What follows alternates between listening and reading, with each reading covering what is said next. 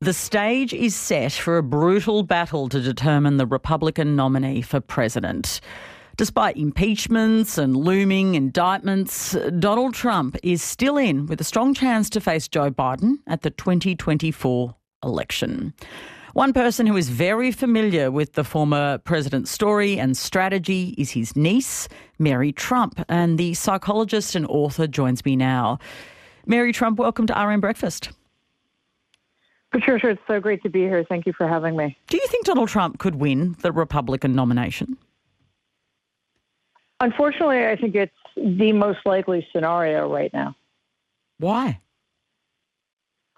First of all, the Republican Party, despite some protestations to the contrary, has done very little work to separate itself from him. And secondly, no matter who opposes him in the Republican primary, at least a solid 30% of Republicans will not vote for anybody other than Donald Trump. So he starts with a huge advantage.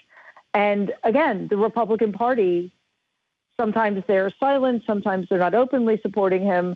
They've done absolutely nothing to ensure that Donald can't win the nomination. In speaking about your uncle, you have previously said we ignore him at our peril. And I think there has been a sort of weighing up of how to deal with Donald Trump. Why do you think it's dangerous to ignore him? Because I think that is part of the process of normalizing him. And the American media does this in a different way. They cover him like any candidate. They don't focus on his extremism, his radicalism, his fascism, his authoritarianism. And other people just treat him as a joke who's not worth taking seriously. And we saw how that worked out for us in 2016, which is to say it did not work out well for us at all. And he continues to be the leader of the Republican Party. So we cannot look away, as tempting as it might be, because quite honestly, he's exhausted. And it would be wonderful not to have to pay attention to him all the time. So your personal politics place you on the left. Your disdain for your uncle is obvious. You haven't spent much time with him since the 90s. What makes you so confident in analysing his behaviour? The thing about Donald is because of his various psychopathologies, he has not evolved as a human being. So he is almost entirely the same person now as he was when he was a child. So if you have the great misfortune of spending enough time looking at his behavior in different settings, you see that he is always the same, whether he's in a room with two people or he's in front of a crowd of 10,000 people. So, he has no intellectual curiosity. And he basically continues to behave in ways that have always benefited him throughout his life. And I think that has been borne out in what's happened publicly over the last 7 years. When you were younger, I understand you used to kind of deny or distance yourself from the Trump family. It's obviously a central part of your identity now. We know, obviously, that you are part of this broad family. Why have you made that choice to sort of lean into it and to talk about it? I kind of felt like my hand was forced. I was actually quite devastated after the 2016 presidential election. I had not believed that Donald could get into the White House.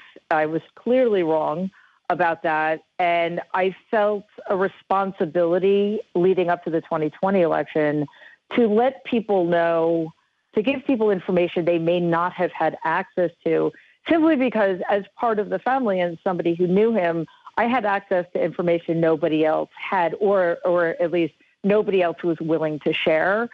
And I really do care about what happens in America, which is important not only for the future of the country, but as you know, the future of the planet, because for better or worse, America does lead the way. And we've seen how that can have both beneficial and disastrous effects. Just finally, I mean, you started the interview saying we ignore him at our peril.